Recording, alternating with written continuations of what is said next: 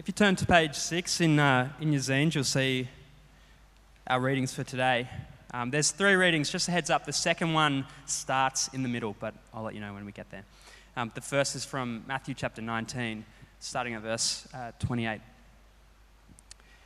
Jesus said to them, "Truly I tell you, at the renewal of all things, when the Son of Man sits on his glorious throne, you who have followed me will also sit on 12 thrones, judging the 12 tribes of Israel. And everyone who has left houses or brothers or sisters or father or mother or wife or children or fields for my sake will receive 100 times as much and will inherit eternal life. But many who are first will be last, and many who are last will be first." The second reading comes from Romans chapter 8, but we're going to pick it up in verse 18. So on page 7 there.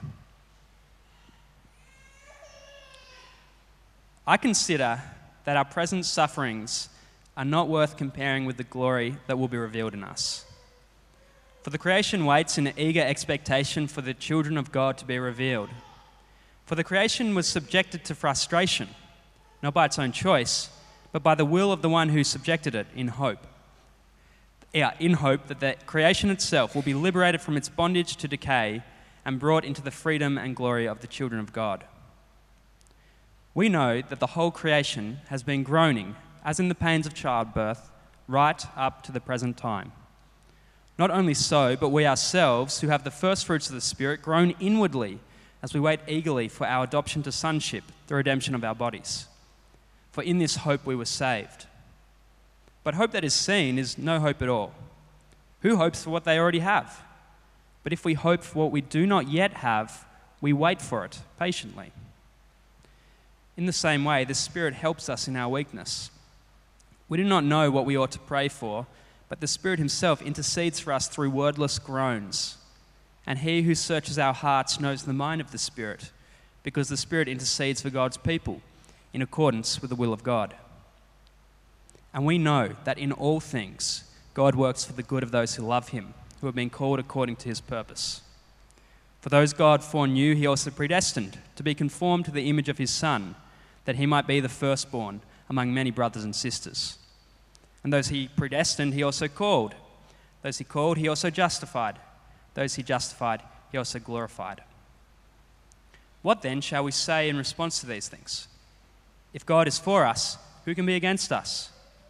He who did not spare his own Son, but gave him up for us all, how will he not also, along with him, graciously give us all things? Who will bring any charge against those whom God has chosen? It is God who justifies. Who then is the one who condemns? No one. Christ Jesus, who died, more than that, who was raised to life, is at the right hand of God and is interceding for us. Who shall separate us from the love of Christ? Shall trouble, or hardship, or persecution, or famine, or nakedness, or danger, or sword? As it is written, for your sake we face death all day long. We are considered as sheep to be slaughtered. No, in all these things we are more than conquerors through him who loved us. For I am convinced that neither death nor life, neither angels nor demons, neither the present nor the future, nor any powers, neither height nor depth, nor anything else in all creation will be able to separate us from the love of God that is in Christ Jesus our Lord." And the final reading comes from Colossians chapter 4, starting at verse 2. "Devote yourselves to prayer, being watchful and thankful. And pray for us too, that God may open a door for our message, so that we may proclaim the mystery of Christ, for which I am in chains. Pray that I may proclaim it clearly as I should. Be wise in the way you act towards outsiders. Make the most of every opportunity. Let your conversation be always full of grace, seasoned with salt, so that you may know how to answer everyone." This is the word of the Lord. It's great to be able to open the scriptures with you this afternoon. Slightly intimidated after that prayer. It was so encouraging. Thank you, Bronte. What wonderful encouragement for us. And I hope from Romans 8 this afternoon that we can be mutually encouraged as well. Let's pray as we look at this together. Father, we thank you for your word. We thank you that you reveal in it your Son, the Lord Jesus. We thank you that you reveal in it the way in which by the Spirit we can live in ways that are pleasing to you, that bring glory to you, and that do good to others. And so as we think about this theme of work in light of eternity, we pray that you might challenge, you might comfort, you might encourage, you might be at work in us through your word. In Jesus' name we pray. Amen. This is a final sermon in the series on Made to Work, as Sam said earlier, and we're wanting to really join the dots between Sunday and Monday. Sunday is the time we meet together, and wonderfully, like we've done in singing together, in looking at the scriptures together, we've been looking at who we are in the Lord Jesus. It's a time where our hearts are enlarged by the truths that are ours in Christ. But we want those truths to connect to Monday morning. We want to know how our Christian faith works itself out in the various contexts we find ourselves throughout the week. And for most of us, that's work. Work is what we set our hands to. Now, that can look different for a lot of us. It looks different for a lot of us in this room. For some of us, it's school. For some of us, it's parenting. For some of us, it's in the hospitality industry. For some of us, it's in various different other industries, law, teaching. We can think of also various ways in which we put our hands to work, and we seek to do that in this world. And so how are we to think about that in light of Jesus' work for us? And that's what we're looking at today. We're going to try and put the last few weeks together. See, we started a few weeks ago in Genesis 1 where we began in God's good world. God created this world, and the refrain in Genesis 1 that this world is good. It's good. And so that this world is good means that we can be enthusiastic about our work in it to the glory of God. And we saw in the second week that our fundamental task is to use the language of Genesis, is to fill and subdue. It's to cultivate the world, to take its potential and to expand on that so we can have purpose in our work. But our experience of work, as we saw last week, is one that is frustrated. Last week we saw that at its root, sin is our desire to be like God. We saw that in that story as Eve took the apple from the tree. It's a kind of a picture of what happened. We are disconnected from God. In our desire to be like Him, in making our own decisions, we actually disconnected from our life source. And like if you take a piece of fruit from the vine, what happens? It decays. And so when you disconnect our lives from God, what happens? There is decay and brokenness. And we saw that expands into this world, our relationship with it, and to our work. It's cursed, it's frustrating, it can be fruitless, it can be thankless, it can be grating, it can be tiring. Work can become drudgery for us. But the other way in which work can be affected from the curse is it taps into that root sin, in the sense that it can become an idol for us as well, can't it? It was interesting this week in The Atlantic, the staff writer Derek Thompson, he's a non-religious writer, but he wrote really insightfully about this very thing, about work becoming idolatrous. He writes this: "The decline of traditional faith in America has coincided with an explosion of new atheisms. Some people worship beauty, some worship political identities, others worship their children, but everyone worships something. And workism is among the most potent of the new religions competing for congregants."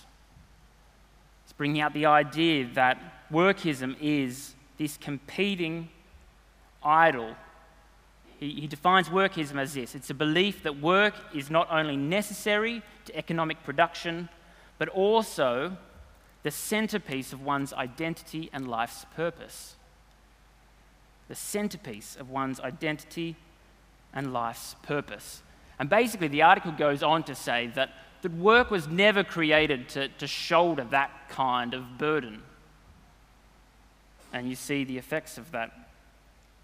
So as we wrestle with work and as we think about how Jesus' work on the cross for us affects it, where do you kind of sit in that spectrum? Do you wake up on the Monday and it's the drudgery element that you might feel? It's the effects of the curse that you feel. It's the thankless, the fruitless, the frustrations. Or is it more the idolatry of work that it does bring fulfillment, and the temptation is to make it that means which you find your centerpiece and life's purpose? Now, the reality is we probably fall somewhere in between, or maybe a nice cocktail of them both. But the good news is that the scriptures speak into that. Jesus speaks into that. And so the kinds of questions that I want to be looking at today is, how do we think about work rightly after Jesus' death and resurrection? What is important now between Jesus' resurrection and his coming again? What does that say about our work? How does it relate to eternity? See, we're going to see the impact of Christ's redeeming work address these questions for us and give us new scope into thinking about our witness in the workplace. But we're going to do that using the text of Romans 8. Now, Romans 8 is a wonderful, rich chapter of the scriptures that I'm not going to do any justice to in covering the great truths of it, but we're going to use it as a means of encouragement as we seek to address some of these questions. And we're going to look, first of all, at verses 1 to 17. If you turn in your zines to page 6, you'll see it printed there. We're not going to spend long here, but Derek Thomas spoke about work becoming the centerpiece. Work becomes the main purpose in our lives. What Romans 8 does, I think, is it rightly orients what should be our centerpiece and what should be life's purpose. And it's all about our connection with Christ. See, in Romans, just to give you a quick bit of context, Paul recounts the way in which God has acted to provide a way out of the terrible consequences of humanity's choosing to go their own way. You see that in chapters 1 to 3. And in chapter 3, God reveals his righteousness. He's acting to put a people right with him through the death and resurrection of our Lord Jesus. And this good news of Jesus putting things right and putting us right with God through his death and resurrection is not only to the people of Israel, but it's to the whole world. And what we'll see today as well is it's to the whole created world. It's good news. And so as we come to this passage today, let's hear this good news that is identity forming, that gives us purpose, and then it will inform the way in which we think about work. Starting in verse 1, it says, "Therefore there is now no condemnation for those who are in Christ Jesus." We know from last week that humanity was bound to Adam and plunged into the curse of the fall. And in that we experienced what the Romans says here is God's condemnation. And condemnation is God's displeasure. It's his disapproval. That's our state in Adam. But now it says there is no condemnation. So God's displeasure, his disapproval has been lifted. And the key words to describing this new reality are those words, in Jesus Christ. So just as we were bound with Adam into sin and the world and its curse with it, now in Jesus Christ there is no condemnation because of his death and resurrection for us. What is true of him, because we're so now intrinsically bound to him by faith, is true of us. A picture of this, I don't know if you ever read, Mark Twain wrote a fairy tale about the prince and the pauper. The pauper, he lives alone, is vulnerable, is disheveled, disrespected, poor, indebted. And the prince, well, is secure. They're royal, they're royalty. He has the wealth of a kingdom. And in this story, he sets his affection upon the pauper and marries her.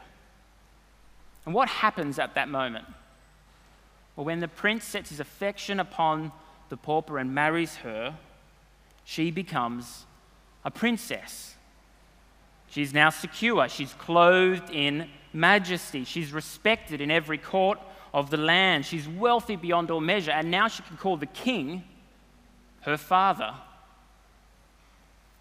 We like to think that this is a fairy tale, but it happened about 1 kilometre down the road with Prince Friedrich and Princess Mary. I'm not saying anything about Tasmania, but the reality is this is a picture, in one sense, one picture amongst many others, of what is the reality of us in Christ. The new spiritual life that Paul speaks about here. See, in verses 1 to 4, it says we were under condemnation. That is, we were, in one sense, under God's disapproval. We were enslaved. We were in our sin and our shame. But now, being bound to the Lord Jesus, where there is no condemnation. In verses 5 to 11, it says we were once clothed in the flesh. That is our old nature, it speaks about, and our old desires. But what are we now? Well, we're given a new and glorious dress by the Spirit, a dress of righteousness and a power to live a new life. And in verses 12 to 15, we were without a home in this world, but what do those verses tell us about it? Well, it says that we're adopted into God's family. We get to call the King our Father.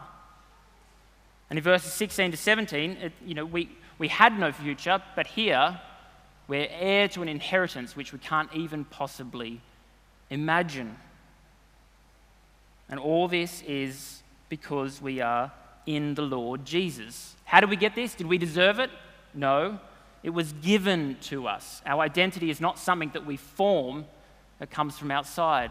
It's given to us.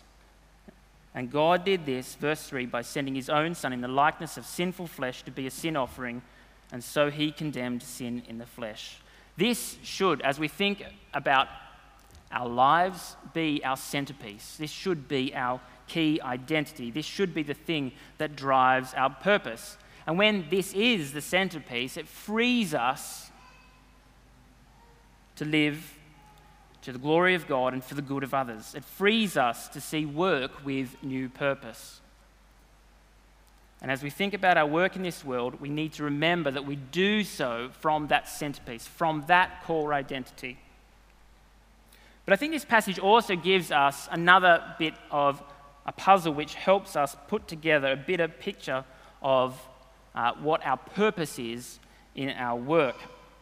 In your zines, actually, on the opening page, you'll see an artwork printed by British street artist Banksy, and it pokes fun at a famous quote by Marcus Aurelius from around 170 AD. The quote says this: "What we do in life echoes into eternity." What we do in life echoes into eternity. But as you can see, the cruel twist is the quote actually becomes about the transience of work. As you can see, the cleaner wiping it away. It's cynical. But interestingly, a case in life imitating art. Apparently, by 8 p.m. on that day, Banksy's work had been defaced by other graffiti artists as well. But I wonder whether he'd probably quite like that. But it's an interesting thing because it prompts us to think about our work in light of eternity. Jesus has died, he's resurrected, there's this promise of new life, we are new beings in him. And so what does our life look like now in our working lives between Jesus' resurrection and his return? Does what we do matter? Well, Banksy's work cuts close to the bone here. See, our work might love and serve people now, but in light of eternity, does it matter? I think in Christian thought there's been kind of two extreme answers to this. The first answer kind of bluntly says, no, it doesn't count for much. It understands the scriptures to say that this world is set for destruction. Naomi and I, when we were first married, we were given free rent at a house. We'd moved down the coast, and the guy gave me the keys and said, "You're free rent for a year. My only thing I ask is that you light a match on the way out." The house was set for destruction. They were knocking it down. And so, as you can imagine, our stewardship of that property was determined with the future of that property. So indoor cricket, open game, open season. When things broke, doesn't matter. That hook came off, well, I might as well rip the other one off as well because I can, because this is going to be bound for destruction. Our stewardship of that house was in keeping with its future. And in a similar way, this understanding of our world, if the view of the future is that this world will be destroyed, then anything that of our work, unless it specifically relates to saving souls, is meaningless. Now, I overstate the case, but it does shape some of our thinking. It separates the spiritual from the material. Now, it's important to say that I think as the Bible speaks about judgment, it speaks about it in certain terms, that it is coming and that saving souls is of immense importance. This is a priority. But to limit our Christian witness at work to only speaking of Jesus and to limit it to that at the expense of all other things, I think is reducing the scope that the Bible paints for us. See, this view argues that the world is broken and it cannot meet the end that God intended for it. And so then our work in the world, although it might be useful, it's ultimately futile. Now, that view would be right if God had not promised to act. But as we saw last week, the whole earth suffers because of humanity's broken relationship with God through humanity. And so creation is bound to humanity in the curse. But Paul in Romans is explicit that God has acted in Christ, and the effects of that are so far-reaching that it includes the material world. So in verses 18 to 30, Paul says that creation waits. Another word that he uses that has been translated is groans. It picks up on the Old Testament language of a lament almost. Creation groans and longs for the day of the resurrection and new creation. It longs for the day where God's people will be liberated. It longs itself to be liberated from its bondage to decay, this is verse 20, and brought into the freedom and glory of the children of God. It has not yet reached that end that God intends for it, because like us, it waits and longs for a future day of resurrection and new creation. See, its future, just like in Adam, was bound into the curse. Creation's future is so bound up with Christ and God's people that that groaning and that longing for resurrection and new creation is something that creation itself speaks of. So that means that this creation will not be destroyed, but it'll be renewed. But now it waits, language there, in hope. Like in the pain of childbirth, it waits for the arrival of new life. I have 4 children, so I haven't personally experienced the pain of childbirth, but been close by. And it's that longing, the groaning for new life. There is joy to come, but in the moment, there's groaning. And in those verses, it speaks about our own experience as Christians, that we suffer now, we groan now, but we will be resurrected and there will be joy. See, the Bible has a holistic outlook that marries both the spiritual and material. God cares about this creation, and so, therefore, should we.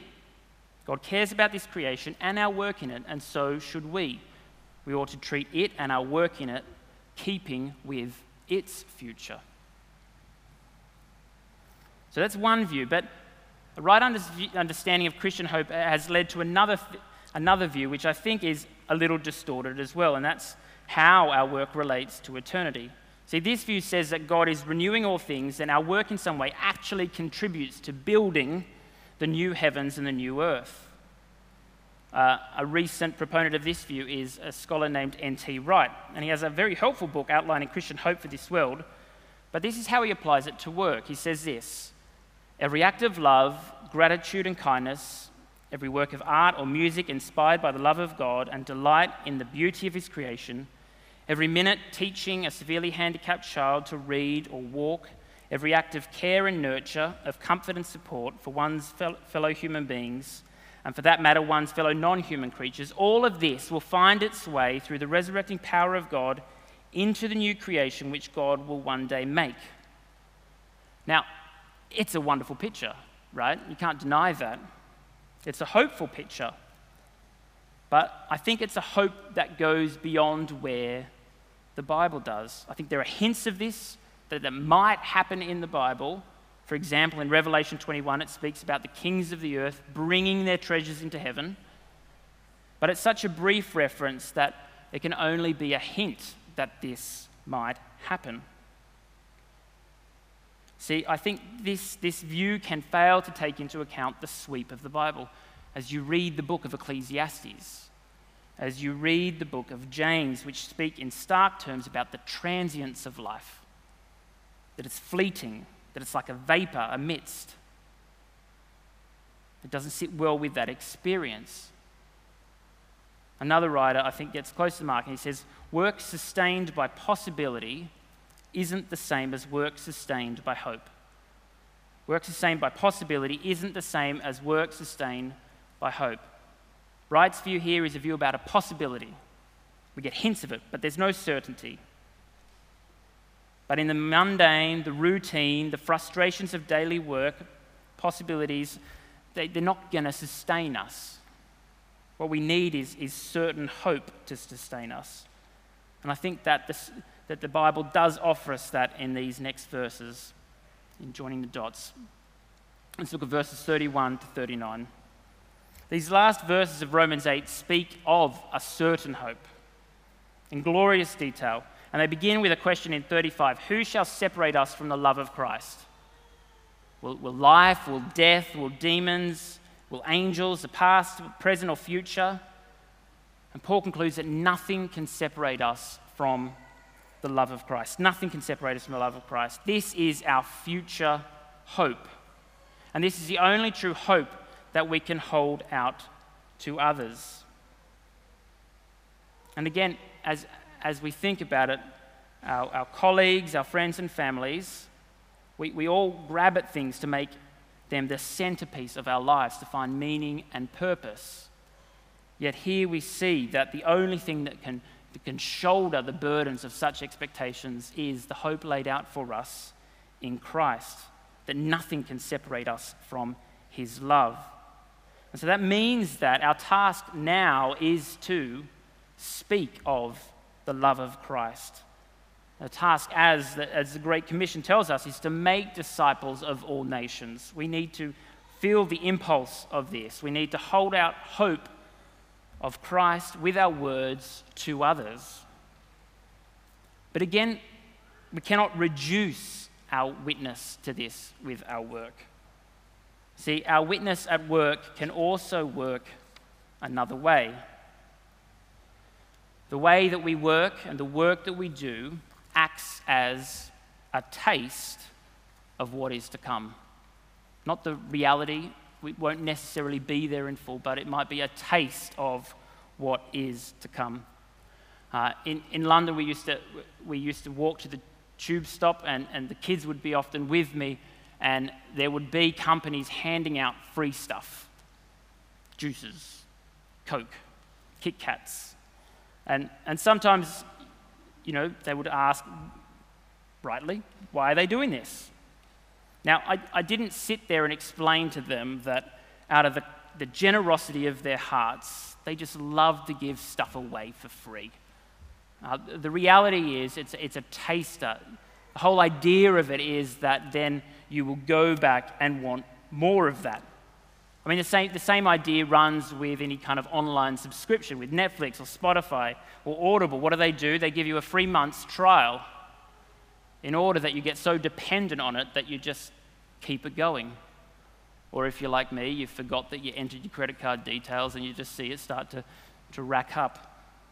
But the point is, they give a taster because they want you to taste it so that you will want more of it. And I think a consistent theme from Genesis to Revelation is that we are to live and work in such a way as to give a taste of Jesus' coming kingdom. I think part of the role of the Old Testament people of God they were to be such a people under God that the nations would be attracted to them. And I think as we live with Christ as King, and as we live in ways that the new life of the Spirit is at work within us, we give a taster of the coming kingdom. That's part of our witness. Peter puts it like this. He says, "Dear friends, I urge you as aliens and strangers in the world to abstain from fleshly desires which wage war against your souls. Live such good lives among the pagans that though they accuse you of doing wrong, they may see your good works and might rightly glorify God on the day of visitation." And Jesus says, "Let your light shine before men so that they might see your good works and glorify your Father in heaven." I think Peter and Jesus' point is, it's not just our words that point to the future.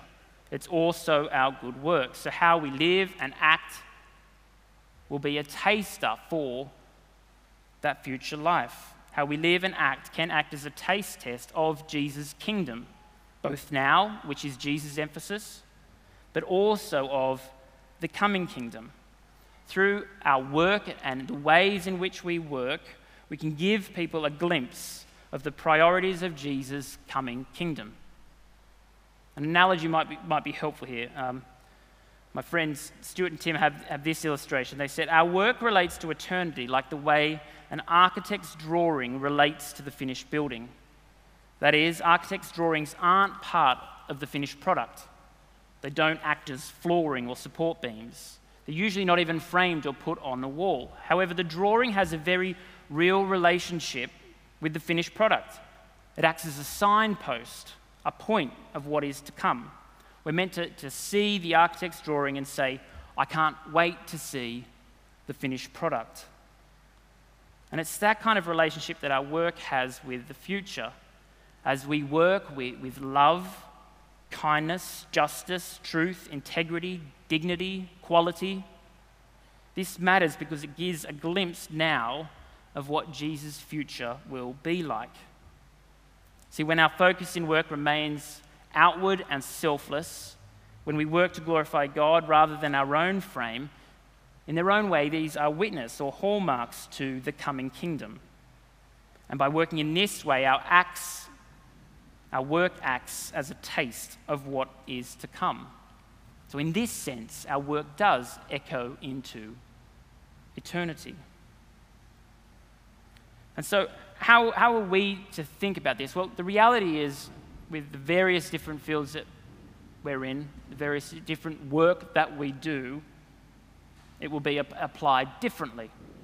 And that's where I think getting together in industry groups or talking about it in your community group, thinking about the ways in which you can give taste of the future kingdom and how that affects your work is really important.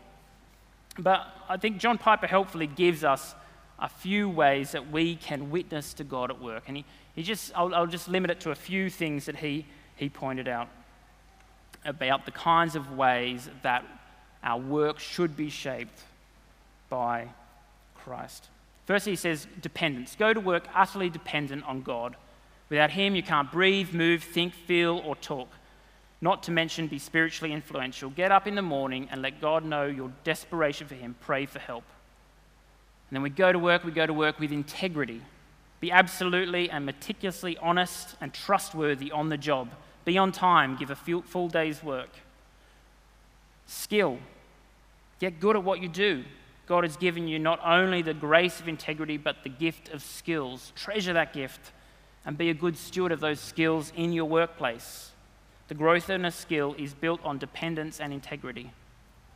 We can have shaping influence, corporate shaping, as you have influence and opportunity, shape the ethos of a workplace so that the structures and policies and expectations and aims move toward Christ-honoring things.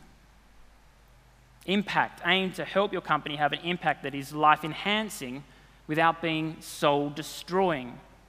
And communication, workplaces are webs of relationships. Relationships are possible through communication. So use your Christian worldview and weave it into normal conversations. Don't hide your light under a basket. Love. It could be endless, the applications of this one. But serve others. Be known as someone who cares not just to participate in light-hearted weekend tales, but the burdens and heavy, painful Monday mornings that people have. The way we use our money. It's all God's, it's not ours. So turn our earning into generosity. And thanks. Always give thanks to God for life and health and work. And be a thankful person at work. Don't be a complainer. Let your thankfulness to God be evident to all. There's many ways in which you can see the living in Christ and seeking to be a taste of the kingdom to come, we can put into place within our workplace. And this is part of our witness. Our witness is to hold out Christ to people with our words, but yet it is to be a foretaste of the coming kingdom as we seek to live our new life in him. Tim Keller says this: there is a God and there is a future-healed world that he will bring about, and your work is showing in part it to others.